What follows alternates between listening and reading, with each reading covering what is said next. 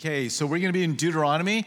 The goal is to get from chapter 18 to chapter 22. So, I'm trying to hit about 5 chapters per night, and we'll see how we do. I think we'll do all right. So now, if you are just joining us here in Deuteronomy, we have covered a lot of this already, some of it in Exodus and Leviticus, portions of Numbers. So this is something that I'm not going to dive deep into, so you can do a little bit of homework on your own. If there's an area that is like, man, I wish you would have talked more about that, I probably did in another reference to it. So you might want to check out the studies in Leviticus where those same kind of themes are repeated. So the name of this book means the second law. So the law is being given a second time to the nation of Israel. It's 40 years later since the first giving. Significant is they're about to enter into the promised land. At the first giving of the law, the children of Israel did not enter the land because they rebelled and not believed that God was capable of giving them victory over the giants in the land. And so for each day that they had previously spied out the land, they wandered a year in the land till everybody that was 20 years old and above passed away. That took 40 years. And 40 years, that entire generation, 20 and above, they passed away. So now this is the next generation, and Moses is like, I need to make certain that you hear the word of the Lord as you get ready to come in. So we may look at this and think, wow, it's a repeat, but it is perfectly timed for them. So we're going to see some instruction again from God on how they should conduct themselves in the land. So we'll see some things, not an entire list, because it's a lot of subjects tonight. He's going to speak to them about not engaging in the religious practices of the other nations around them. He's going to give a prophecy of Jesus, actually, here. We'll cover in Deuteronomy. He's going to give more instruction about judicial matters, so important for them to have this instruction about how to deal with difficult court cases. They had never done this before. So he's going to give them more information about that. He's going to talk about laws of warfare. He's going to talk about the importance of being separate. And it's going to come in an interesting way. Rather than it just being like in Corinthians, come out from among them and be ye separate, he's going to have them be separated with a bunch of reminders that they are not to mix with the nation around them. And then there's going to be a lot of instruction about laws regarding sexual violations. So we'll get those towards the end of our study. So chapter 18, we began with, they had talked about punishing the false prophet, but they were to look for the true prophet. And that's going to be where a lot of our attention will land in this chapter. But again, I don't know, 4th, 5th time we're reading this in verses 1 through 8, that the Levites, they were the priests of the nation, and that they have no part nor inheritance with Israel. They shall eat the offering of the Lord made by fire in his portion. Therefore, they shall have no inheritance among their brethren. The Lord is their inheritance. So this is an often repeated theme. He wanted them to be available for ministry to the nation, and he did not want them to get caught up in maintaining their lands. They were going to be provided for in a different manner than the rest of the tribes. The rest of the tribes are going to be responsible to provide for them. So this idea of taking care of them. So this is something, very, very clear. I don't know. Again, 5, 6, 7 times it's been reiterated here in the law. In verses 9 through 14, I want to read those. It says, when you come into the land which the Lord, or Yahweh, is giving you, you shall not learn to follow the abominations of those nations. There shall not be found among you anyone who makes his son or daughter pass through the fire, or anyone who practices witchcraft, or a soothsayer, or one who interprets omens, or a sorcerer, or one who conjures spells, or a medium, or a spiritist, or one who calls up the dead. For all who do these things are an abomination to the Lord. And because of these abominations, the Lord your God drives them out from before you. You shall be blameless before the Lord your God. For these nations which you will dispossess listen to soothsayers and diviners, but as for you, the Lord Your God has not appointed such for you.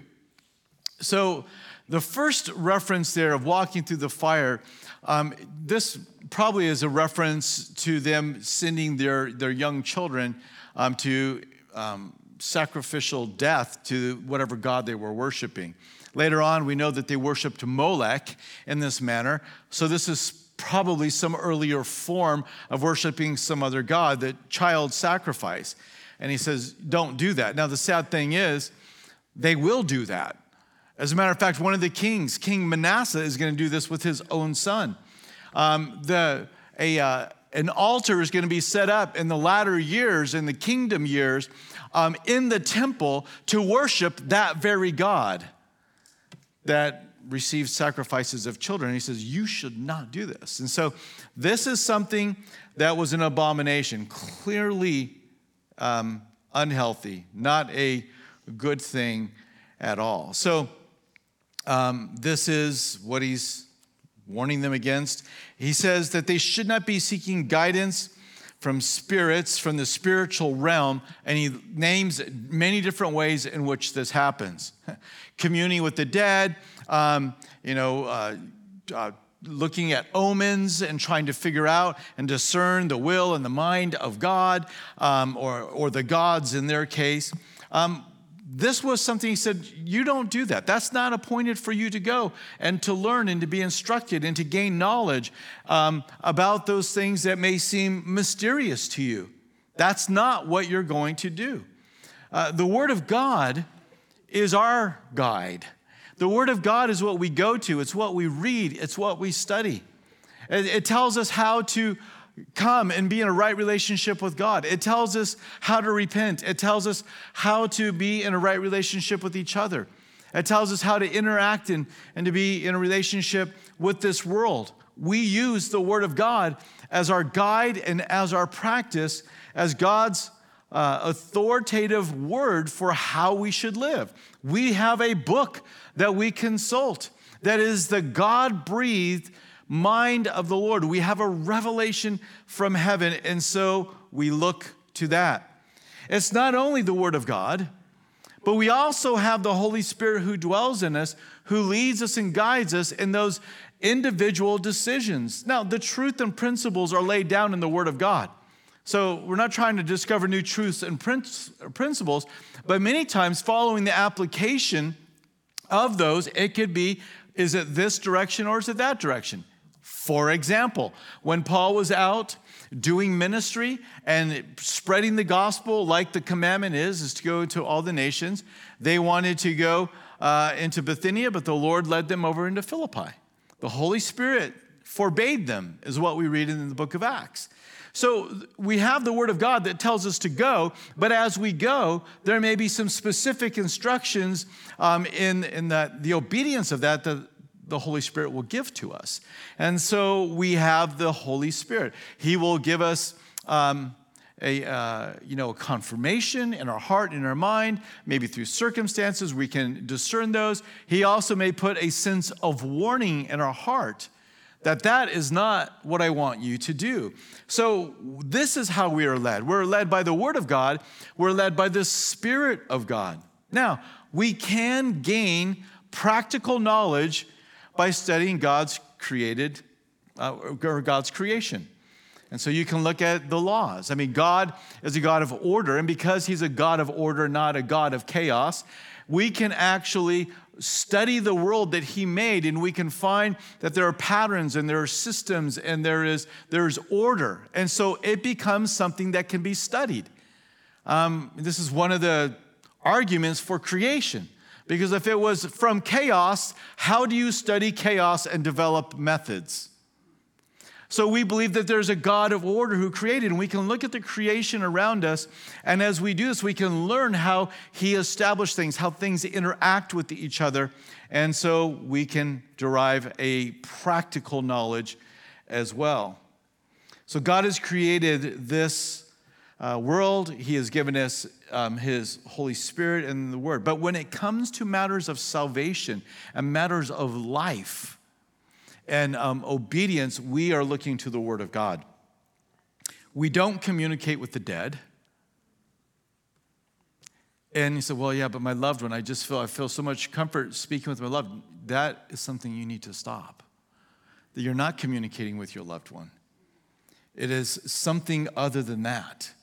And I realize that may be hard for some of you to hear. I don't mean to be insensitive, but I also want to be very clear.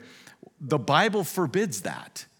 And when you're communicating with imaginations or thoughts of your mind on the best level, and at the worst level, you're communing with a deceiving spirit. And so you must be careful. And, number one, just because the Word of God says it. But this is what happens often when people begin to get off into consulting mediums and tarot cards and the Ouija boards. The enemy is happy to give enough that will be true, that it hooks you. And so when Rebecca and myself were ministering in Australia, there's all of a sudden seances and such got real popular in the schools in Australia. And they began to do this. So they're having all these seances, these young kids. If it was young, I think it was like maybe late middle school, early high school kind of an age. And there were things that were coming out in the seance that ended up coming true. And everybody was like, wow, this is amazing. And then the Spirit said, you're going to die. You should take your life. And kids started going and taking their life. And so it's not to say that there is not a real dark realm out there that will appear as an angel of light to lure and to even give a false sense of comfort. The Antichrist is going to fill this world with signs and wonders when he shows up. Don't be surprised. So we don't seek the dead. We don't seek any of the occultic tools to gain knowledge about my life or about my future or about my past. I come to the Lord and I allow him to speak to me. I don't care what sign I am. I am under the sign of the cross. I follow Jesus and I follow him. And I want to know what the Creator has to say, not what fallen demons. And that's what that whole realm is. And it can be dressed up and it can look sharp and it can even lay down a little bit of truth and it may even give you a little bit of exciting, wonder. But it is a dark thing that God forbids. And really, do we need any explanation of why we shouldn't do this if God says don't do this? And the answer is we don't need an explanation. I don't need the Lord to tell me why. He's Creator. He sent his Son to die on the cross for me because there are plenty of things I don't understand and that are a challenge in life. And if I have to have a why for every one of them, then what happens when the Lord says, I'm not going to share with you why? Well, can he do that? Yeah, he's Creator. He's God Almighty. And if he wants you to grow in your faith and have more trust in him by not giving you every answer, then he has the prerogative to do that. And I have found that as life goes on, I understand the who a lot better. I know who my God is. But the why, there's more and more whys I don't have answered. But the who, that list, it just is getting more and more beautiful. And so this is so important. Now, listen, the Bible doesn't name every practice that we should avoid. So we're going to have to be cautious. We're going to have to be wise. What is the Lord doing here? What is the Lord doing here? He is saying, don't be engaged in the religious practices of the nations around you. There's the principle. The principle is this: don't do the things that other religions do. Now listen, they will often copy the original and the true, and we have the Word of God to guide us in what we should do. But when other things are religious practices begin to be picked up by the church, and because it's not explicitly forbidden, and yet it's not told we should do it either, and we say, well, this is something that's out there, I would say don't be like the religious nations around you. Don't be like the religions around you.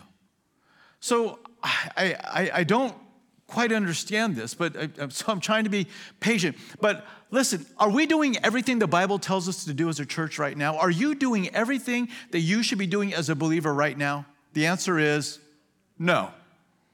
So why don't we worry about just getting 100% on what we know we're supposed to do and avoid the things we know we shouldn't do, and all the things we don't know about, we leave alone. There is safety in that. And so often these things are just like one step away from hooking and pulling in. Listen, I'm not going to say in every instance, but if this is happening, in Buddhism or Hinduism, or this is happening in this religion or that religion, it's something that, is not forbidden in Scripture. Listen, you have nothing to do with the unfruitful works of darkness. Where do false religions come from? From culture? From wise men in their culture that have just kind of gotten off track as they've gone? That's not where they come from. False religions are doctrines of demons. So again, we shouldn't be surprised if there are practices that have a certain amount of value that would be enough to entice people to stay or to go. So if it's not written in the Word of God, and it is a practice that is associated with another religion, I said written in the Word of God, so other religions pray. We pray. We're told how to pray. So there'll be things that are, common like that. But when it comes to things that are just not written in the Scriptures and are done by the other religions, and we look at that and say, well, the Bible doesn't forbid. That's like skating on really thin ice. Why would you do that? Why would we have to have any part of it? Well, it's mostly good. So how much sewage could I put in your glass of water before you would choose not to drink it? If I poured a bottle of water, I opened it and I poured it in there, and I had an eyedropper full of sewage, and I just put a few drops in there, you're not going to drink it if you're a thinking person. No, thank you. Well, come on. It's like 99.9% sewage free. We know this. Have you ever gone somewhere and you've watched the waiter or waitress's finger go in your drink or something, it goes on your finger? I'm not eating that. I'm not eating that. I'm not going to do that, And so I'm not a germaphobe, but I don't want your finger in my food either. So I'm not going to do that. If we know about that when it comes to eating, then how about their spiritual intake? Because at worst case scenario, I can go get an antibiotic and get over whatever, thing I picked up. But when you start messing around with the dark realm, which is false religions and whatever they do, it makes no sense. The Lord wanted his people to have nothing to do with the religious practices of the nations around them. I believe this is a principle that carries over into the New Testament clearly. All right? It's repeated about idolatry and the false gods. We don't want anything to do. If other religious practices or religions are doing this and it's their practice and yet it's not in the Word of God and there's not a pure way for us to approach it, have nothing to do with it. That's just safe and it's wise. And I believe it follows this principle that we're talking about here. Well, look at verses 15 through 22. So we're talking about a lot of false prophets, soothsayers, and those who call up the dead. But there in verse 15, we're going to find out about the true prophet. The Lord your God will raise up for you a prophet like me from your midst, from your brethren, him you shall hear. That verse 15, that is a prophecy of Jesus. So if you don't have a little note already in your Bible, you might want to circle that verse and say a prophecy of Jesus. It says, according to all you desired of the Lord your God in Horeb in the day of the assembly, saying, let me not hear again the voice of the Lord my God, nor let me see this great fire anymore, lest I die. And the Lord said to me, what they have spoken is good. I will raise up for them a prophet like you from among their brethren, and will put my words in his mouth, and he shall speak to them to them all that I command him. And it shall be that whoever will not hear my words, which he speaks in my name, I will require it of him. But the prophet who presumes to speak a word in my name, which I have not commanded him to speak, or who speaks in the name of other gods, the prophet shall die. And if you say in your heart, how shall we know the word which the Lord has spoken? When a prophet speaks in his name in the name of the Lord, if the thing does not happen or come to pass, that is the thing which the Lord has not spoken, the prophet has spoken it presumptuously, you shall not be afraid of him. So if somebody's going to say they're a prophet of the Lord, then they need to be right. And you have these schools of prophets where they go and they learn how to be right. They start out, well, they have this ranking, you're like a 50% prophet, Oh, you mean like flipping a coin kind of a prophet? So half of what you say is there, then you get up to like 75, and then you get up to like 9, then you become this prophet that really knows. No, that's not what the Bible teaches. The Bible teaches that if a prophet is going to speak in the name of the Lord, they need to be true in what they are saying. And of course, the word of God is what we measure. I do believe that we can have information given to us about future events, even today. I believe we need nothing more for revelation, for salvation, and how to live and how a church should function. But I also believe that God does give, information about the future. And I'm not going to take the time to go into it, but I think there are plenty of examples. I've had them in my own life where people have prophesied, and then that thing has come to pass. So, we're looking. We're open to that. The Bible says, don't despise prophecy, okay? But if a prophet speaks, they are to be tested. They're to be tested. And at one of our retreats one year, somebody got up and said that, God was going to judge, and we were all going to go through extreme persecution, and some people were going to die, and the time of persecution for the church had come. He said, stood up, said it out loud, just like that. And I was the one leading the service, and I'm like, oh, great. And I'm like, well, that could be true. The Lord could give a prophecy like that. The Lord could tell us the hard times are coming. Read the book of Acts. You'll find out that can happen.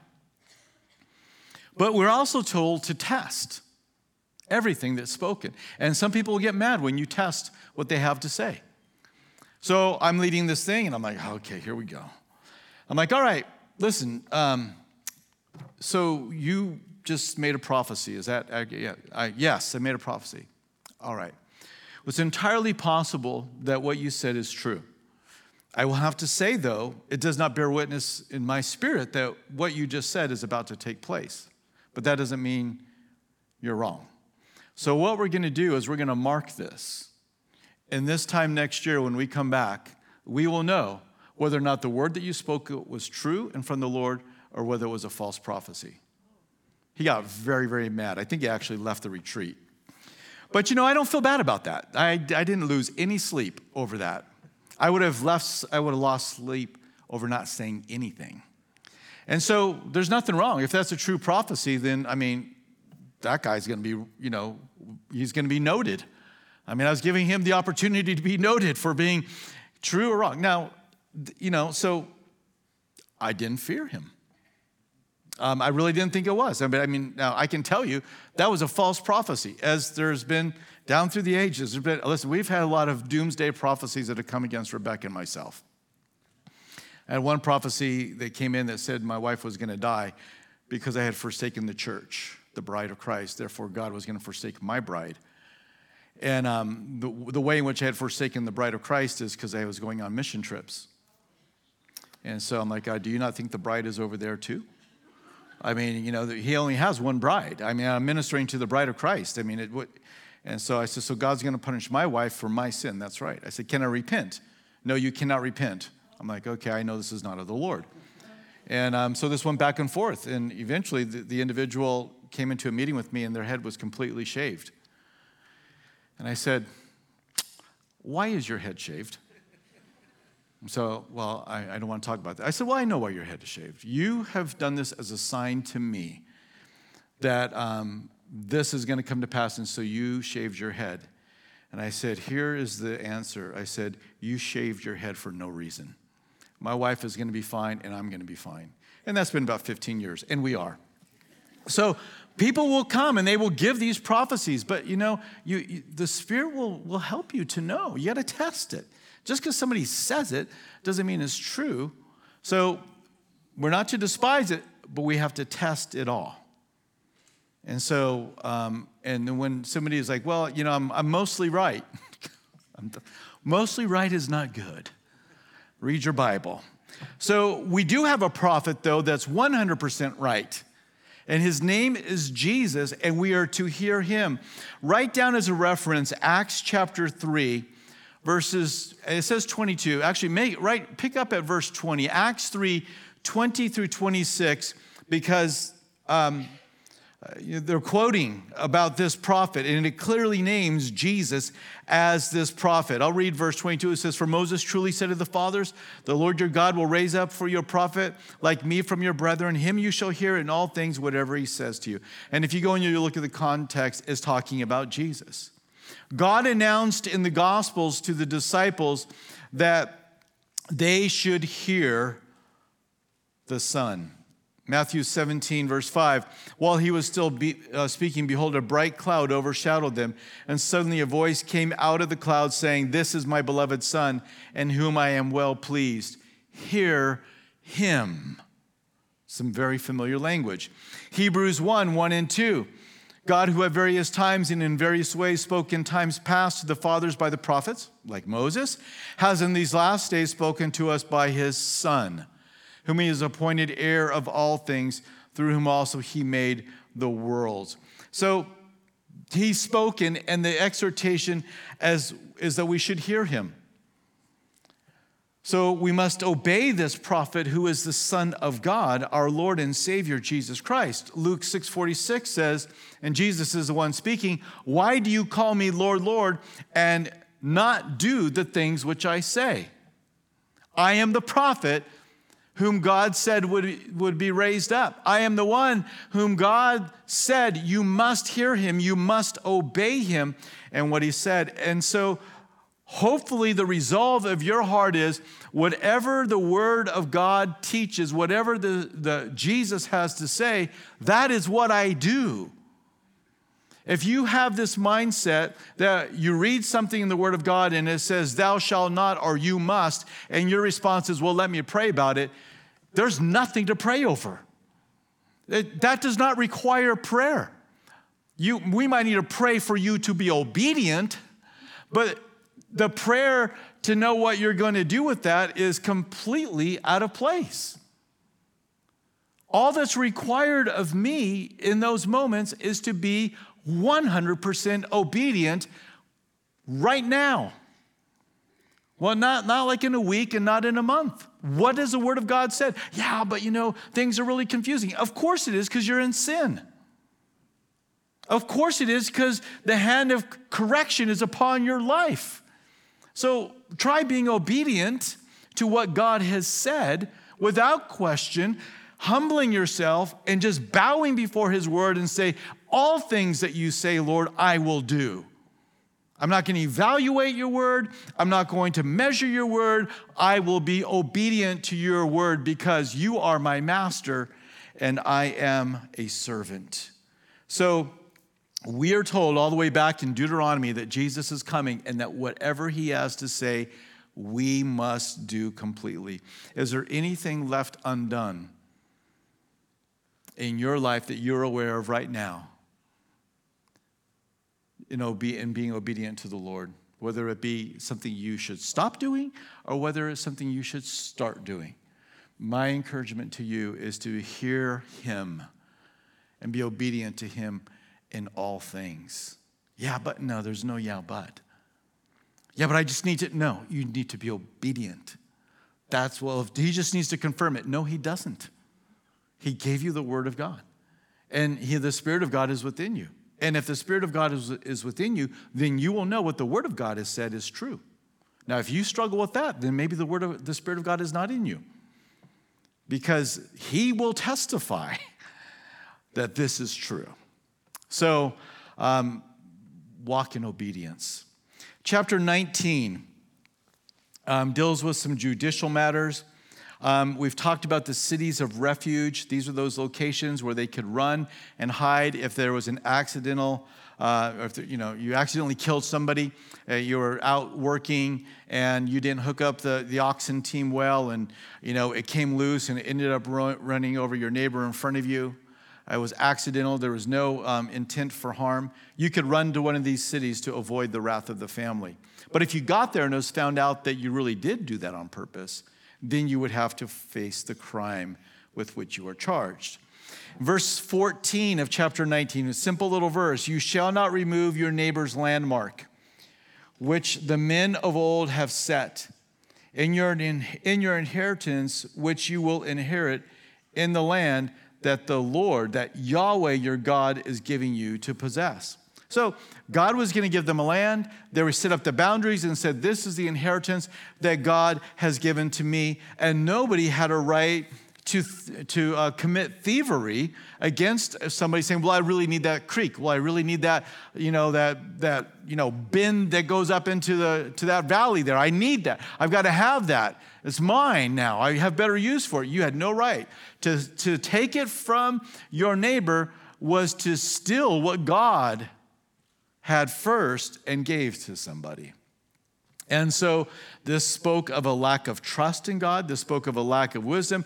This spoke as a rebellion against the Lord to move those landmarks. So it's like, it's always been here, this landmark. Well, I moved it. You moved that landmark for generations, but it's mine now. And the Lord said that should not happen. And so I think the application, the principle is we don't take people's stuff. We don't steal their stuff. And it doesn't. There is no place for that. It's the same consequence when you take from somebody else today because you think you deserve it or you've earned it, and you take it from them. You are making a statement about sovereign God who supplies. You don't do it right. I have better ideas of how it should be done. And of course, it's always going to benefit yourself or somebody you love, which is benefiting yourself. And so there's this warning. But I think a spiritual application of this is beware of those who want to move the ancient landmarks of God's word. These have been put down for us. This is the thing that just boggles my mind. If we just deal with the New Testament, for nearly 2,000 years, we've had the New Testament. If you go to the Old Testament, we've had it for, so we've had this for thousands of years. Generations after generation of these truths from the Word of God. And somebody can wake up and have an idea that it's wrong, and then everybody wants to follow them. It boggles my mind. It's like, are you kidding me? I mean, does history and tradition and the Word of God mean absolutely nothing to you? And this is a reality. If somebody is willing to move a landmark of God's Word in one point, it is only a matter of time before they will move it in another point. And I'm not talking about good Christians having, honest disagreements about an interpretation of a difficult passage. I'm talking about the foundation, those fundamental truths of salvation and practice and doctrine. And so people want to change that. Well, they have only changed one thing. They have moved the ancient landmark that God put in place. He, she, they're a false prophet. I said this to Rebecca the other day. I said, I think we need to resurrect this word. This description of people. They are a false prophet. They deny Jesus Christ and they deny the word, and they have another way in which we should live our life. That is a false prophet. And they are on your TV and they are on your radio. They abound. I'm not even talking about false teaching, okay? There's some teaching that's just like, that is really bad, okay? I mean, and it's out there. I mean, you hear something, you're like, you have got to be kidding me. That is not what that means. That is bad teaching. Okay, that's one thing. Then there are those that are false prophets. They turn you away from Jesus. They turn you away from matters of salvation. They deny the word of God. And so I think we should be quicker to refer to people as a false prophet. So there's this one. Don't let those things be changed. And beware. Pastors And teachers they're moving the ancient landmarks every day. They're cowards. They're afraid. They got their finger to the wind, listening to what culture and politics and maybe even, individuals in their church have to say, and they go along with that. And that is truly a false prophet. So beware of those. And then in verses 15 through 21, it talks about those who want to go and bear witness against somebody for a crime that they've committed. So you've heard this many times in the Old Testament and New Testament. Every word must be established by the mouth of 2 or 3 witnesses. So one person could not establish the truth. You had to have somebody else that would corroborate what you're saying, or another person for a court to act and to bring a guilty verdict. If it was just one person, it was not enough. But what happens when a person brings a false accusation? If they are found out to have, this is verses 15 through 21, to bring a false accusation against a person, whatever the punishment was going to be for the person that they charged with that crime, they would now be guilty of that punishment. I think that would clear up a lot of corruption in our court system. What do you think? It's like, you want that? Then this is, but they go scot-free. And it's like, it's infuriating, I know, to us all. But this is what the Word of God says. Like, you bring a false witness, then you better be prepared to bear the consequences for what you have done. So the Lord doesn't want the land corrupted, and he understood that would definitely. So here's some matters of,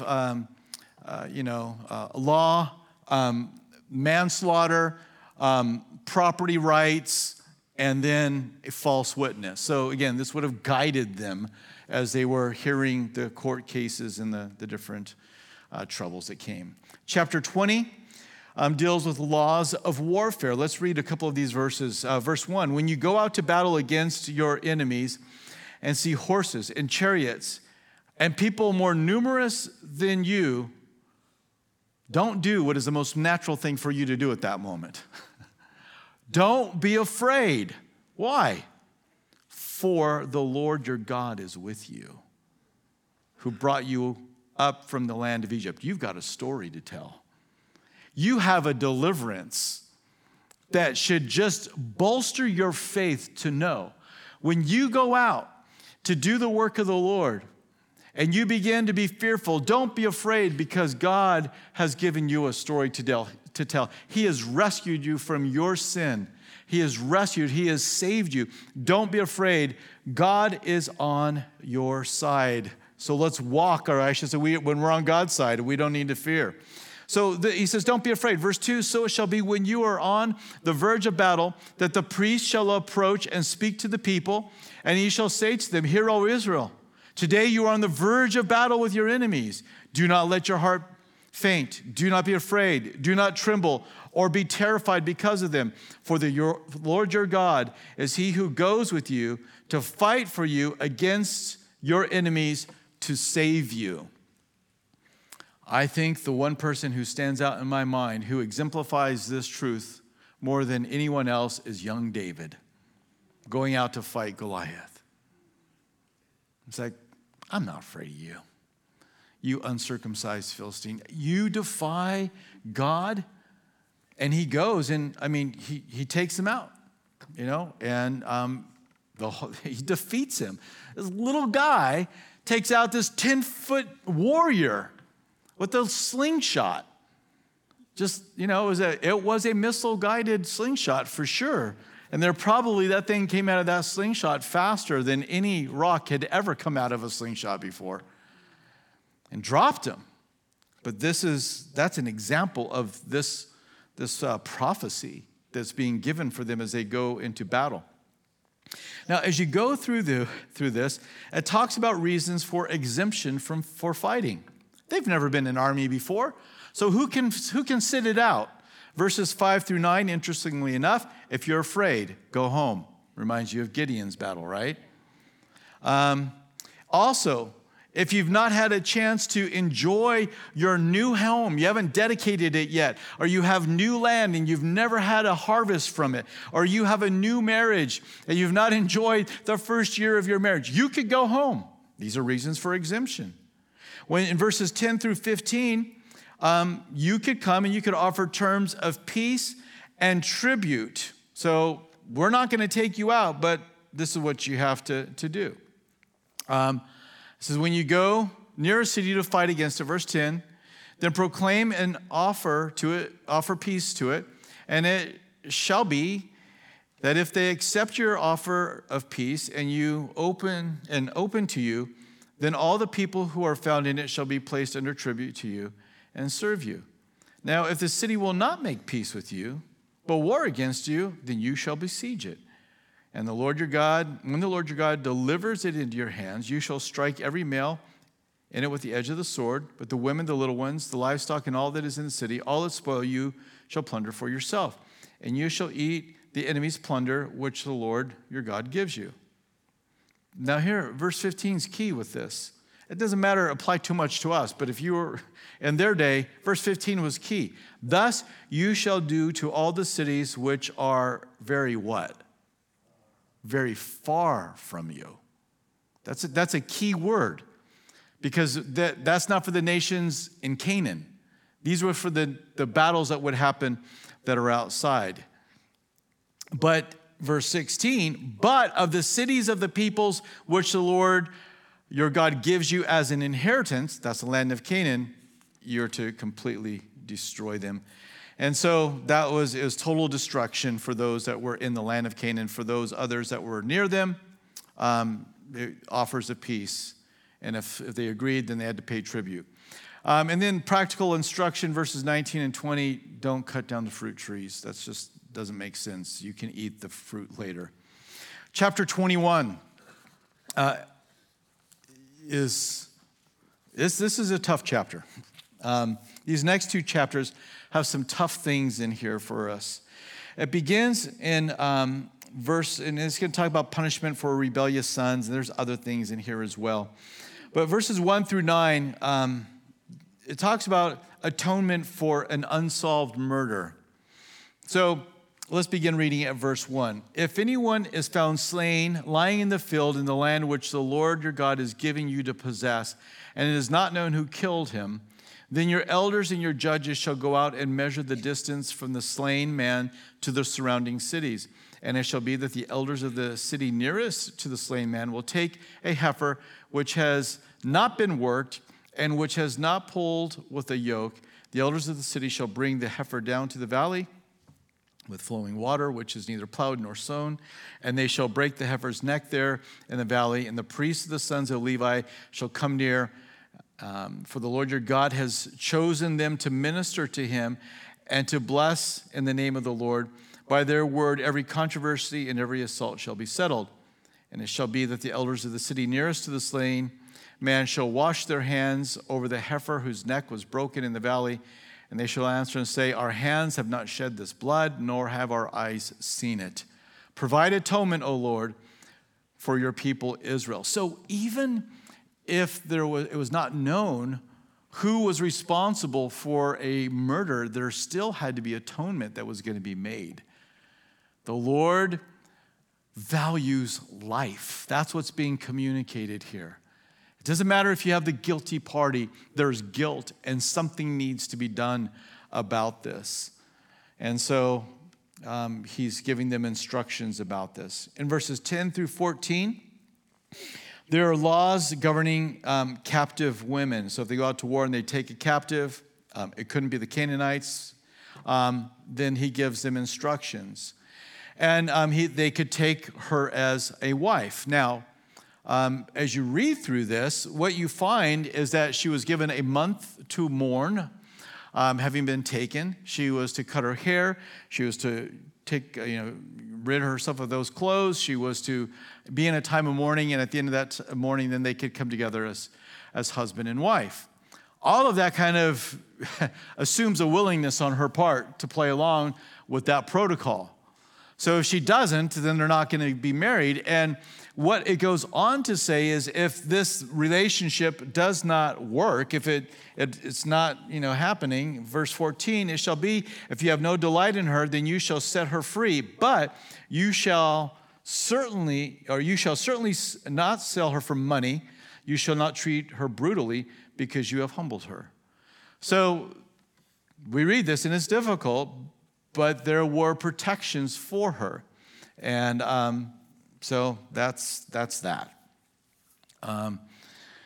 Laws that were governing them as they went through different types of, different circumstances arose. So an unsolved murder, a captive woman. Verses 15 through 7, if you have engaged in polygamy, you have 2 wives, and wife number 2 is your favorite wife, and you have a son by her, but wife number 1, chronologically speaking, also has a son, you can't give a double portion to the second son. You've got to give it to the first son. And so this was a way just to prevent there from being favoritism shown and creating all kinds of chaos. I don't think we should at all assume that because there was instruction given to a polygamous relationship that God was for polygamy. It's much like when I'm over in Nepal and I get asked this question every single time I go by the pastors. There's a man in our church and he has 4 wives. And should he only keep the first wife and then send the other 3 away? What should he do? So however, how I answer that question is, no, he's got 4. He's got to keep them and he's got to take care of them. He's got to care for them. He can't just turn them out. In that culture, if he turns them out, they will not survive. He must take care of them. Can he be a pastor? No, he cannot be a pastor. So in giving instruction in that situation, that is not me saying hip, hip, hooray for polygamy. Okay, that is dealing with a difficult situation and trying to come up with the best answer under circumstances that should have never been entered into. And that's kind of what you have here. So don't read into the idea of the polygamy that this is the right thing to do. It happened, and this is how it was to be dealt with. The firstborn son is going to get the double portion.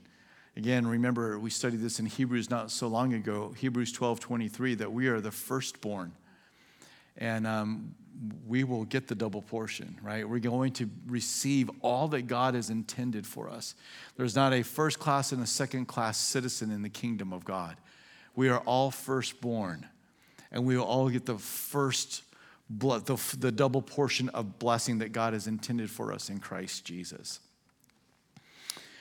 You got a rebellious son. He's a drunkard. He's a glutton. He's lazy, and he will not repent. He will not turn. One way to deal with them was to have him stoned in verses 18 through 21, but mom and dad had to be the first ones to pick up the stone. Verses 22 through 23, interesting verses here. Let's read these. If a man has committed a sin deserving of death, and he is put to death, and you hang him on a tree, his body shall not remain overnight on the tree, but you shall surely bury him that day, so that you do not defile the land which the Lord your God is giving you as an inheritance, for he who is hanged is accursed of God. Jesus hung on a tree, and he did not hang overnight on that tree. And so they even petitioned him, let us break the legs of the people hanging on that are being crucified. But when they came to Jesus, he had already died. His legs were not broken. But he hung on a tree. But Galatians says, cursed is the one who hangs on a tree. Jesus hung on the tree, and he endured the curse of God, the wrath of God. For his sin?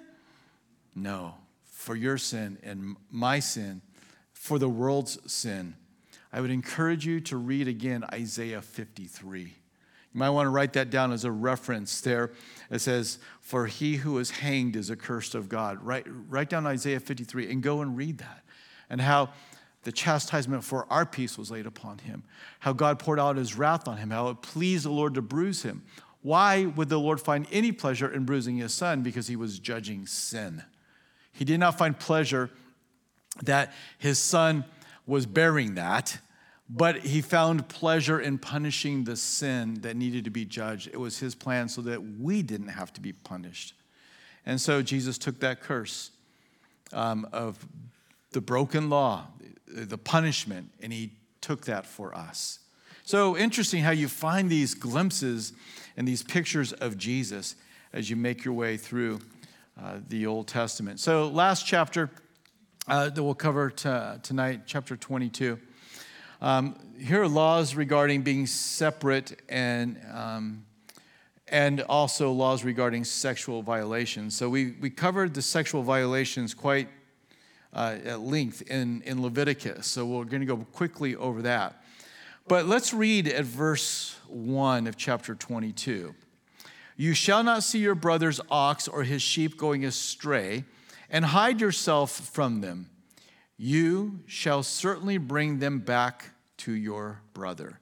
And if your brother is not near you, or if you don't know him, then you shall bring it to your own house, and it shall remain with you until your brother seeks it. Then you shall restore it to him. You shall do the same with his donkey, and you shall do with his garment, with any lost thing of your brother's, which he has lost, and you have found, you shall do likewise. You must not hide yourself, all right? You gotta, be able to be found. So don't hide the donkey. It's like, well, nobody ever came, or he's coming in. I've got to run, and you leave the house. Don't do that. What is this? This is the law of love your neighbor, right? And what does it mean to love? Love means this. Love is choosing the highest good for another despite the impact upon my life. And a good way to decide whether that's a good definition is run it through the life of Jesus, because he's a perfect example of love. And indeed, he chose the highest good for us without regard to the cost, to himself dying on the cross. So we are to, this is a principle that carries over into the New Testament, clearly, right? The law of the captive, woman taken in warfare, not so much. But this one here, this principle is a clear commandment. Turn with me over to Philippians chapter 2. Philippians chapter 2, and we're going to begin reading at verse 1, and we'll read it down to probably about verse 9. Therefore, if there is any consolation in Christ, if any comfort of love, if any fellowship of the Spirit, if any affection and mercy, and the answer is there absolutely is, then fulfill my joy by being like-minded, having the same love, being of one accord, of one mind. So we're to have this love. Let nothing be done through selfish ambition or conceit. Oh, look at that garment. I'll take that. That's mine. I'll hide it. I won't let anybody know I found it. I'll hide the donkey. Oh, they look like they're looking for something. It's time for me to go. But in lowliness of mind, let each esteem others better than himself. Let each of you look out, not only for his own donkey, but also for your neighbor's donkey, right? You see, what's the best thing for them? Verse 5, let this mind be in you, which was also in Christ Jesus, who being in the form of God, did not consider it robbery to be equal with God, but made himself of no reputation, taking the form of a bondservant and coming in the likeness of men. And being found in appearance as a man, he humbled himself and became obedient to the point of death, even the death of the cross. And the word even is kind of like, can you believe it? Even that terrible death. Therefore, God has highly exalted him and given him the name which is above every knee. And that at the name of Jesus, every knee should bow, of those in heaven, those on earth, and those under the earth, and that every tongue should confess that Jesus Christ is Lord, to the glory of God the Father. So this is how we are to walk. We are to walk in love, and in a very practical way, as it relates to people's stuff. Not just to their emotions, and we should care about that. Not just to their spiritual well-being, and we should care about that. But we should also care about their stuff. We should look out for them and not just for ourselves. This is what Jesus has done for us. Jesus came and he was looking out for us. The call here is to be like-minded, like Jesus. And this is truly, when you've encountered somebody who's looking out for your interests, you know how blessed, you know how loved you feel when that takes place. And this is how God wanted Israel to walk, and this is how the church of Jesus Christ is to walk as well. Look at verse 5. A woman shall not wear anything that pertains to a man, nor shall a man put on a woman's garment, for all who do so are an abomination to the Lord your God. So God does not want the mixing of gender norms. All right? He doesn't want this to take place. He's not into somebody being a transvestite. He doesn't want them to dress up like that. And that, boy, how applicable all of this is in the day and age in which we're living, where there seems to be such confusion over gender. And it's deception. It's, in many ways, it's blind deception. Not willing to just look. But this is something that God, even on that level, God is like, don't dress up like a woman and don't dress up like a man. Let me put this quote up there for you. This is by Stephen Andrews and Robert Bergen, and it's an Old Testament, Holman Old Testament commentary on Deuteronomy. And we read, Israelites were to respect God's design and not call their assigned sexuality into question by wearing inappropriate clothing. Moses knew that behavior provokes values, just as values promote behavior. The Lord detests such behavior because it places a fog around distinctions. We're living in a fog that He constructed. God is against anything that blurs the lines between the sexes. I think that's a great quote.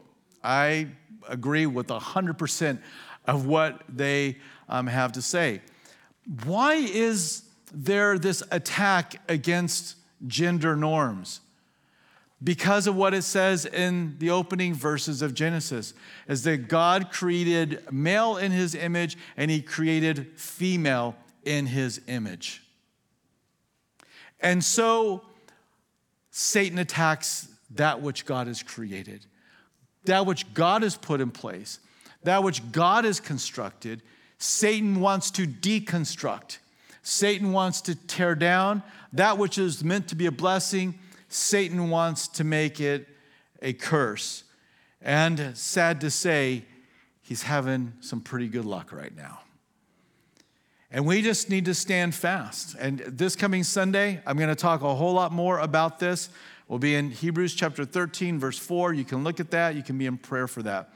But there shouldn't be a mixing of gender norms, because a young man is created in the image of God, and there are unique and beautiful ways in which he will reflect the image of God.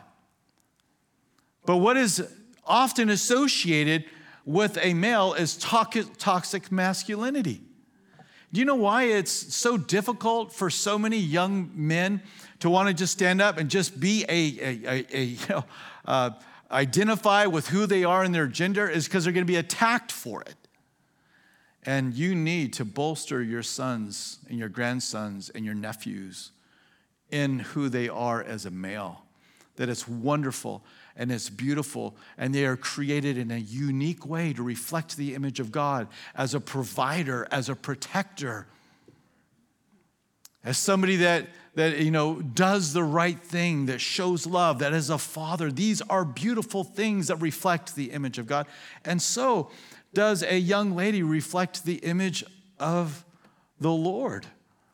She's created in the image of God as well. She reflects the comforter, the Holy Spirit. I mean, listen, are these stereotypes? Yeah, they're stereotypes for a reason. I mean, listen, 9.9 times out of 10, when my kids got hurt, they did not come running to me if mom was in the room. They came running to mom. They wanted the comfort that a mom could give. And there's a tenderness that is reflected in a woman that is a picture of the image, the nature of God. And so each of these beautifully reflect the image of God. And when they come together in marriage, a male and a female, they now combine together to together reflect the image and the glory of God. That's why it's under attack. Because it's God's. Whatever is God's is going to be under attack. So we have this verse that you could read and think, whatever, 20 years ago, whatever, that's strange fringe stuff. Not anymore. This verse seems really relevant all of a sudden. Verse 6 and 7, if you see a nest and there's eggs in it, you can have the eggs, but leave the mom alone. You allow the next generation to come. Verse 8, for all you construction guys, building codes, you got to have a retaining wall on top of the roof where it was an entertainment place because you didn't want people falling off the roof to the ground. So building codes there, verse 8. Verses 9 through 11. Interesting, and we're going to end right there. Actually, no, not quite yet. Verses 9 through 11, there's some reminders here of not mixing with the nations. They have some, but the reminders come in a practical way. Verse 9, look at it, chapter 22, verse 9. Don't sow different types of seeds in the field. Why not? Because you're separate. Verse 10, don't plow with mixed animals. Why not? Well, number one, it's not going to be very efficient. But number two, because you're separate. Don't mix. Verse 11, don't wear clothes with mixed fabrics. What? Yeah, why? Because you're to be separate. I like it. That's a great verse, by the way, verse 11. When people say, well, I just believe in keeping the law. Ask to see the label on their clothes. I guarantee you they're not. And if you don't keep the whole law, you broke all of it. Verse 12. He moves in a different direction, but it's the same kind of principle. You shall make tassels on the four corners of your clothing. Here's another reminder. Put something on your clothes that's going to, catch your eye and everybody else's eye. You obey the commandments. That's why those tassels were there. So this is interesting reminders in the nation. You could try and maybe find some physical reasons for this as well, but the point is be separate. And so you were reminded of this when you put your clothes on. You were reminded of this when you were hooking up the animals.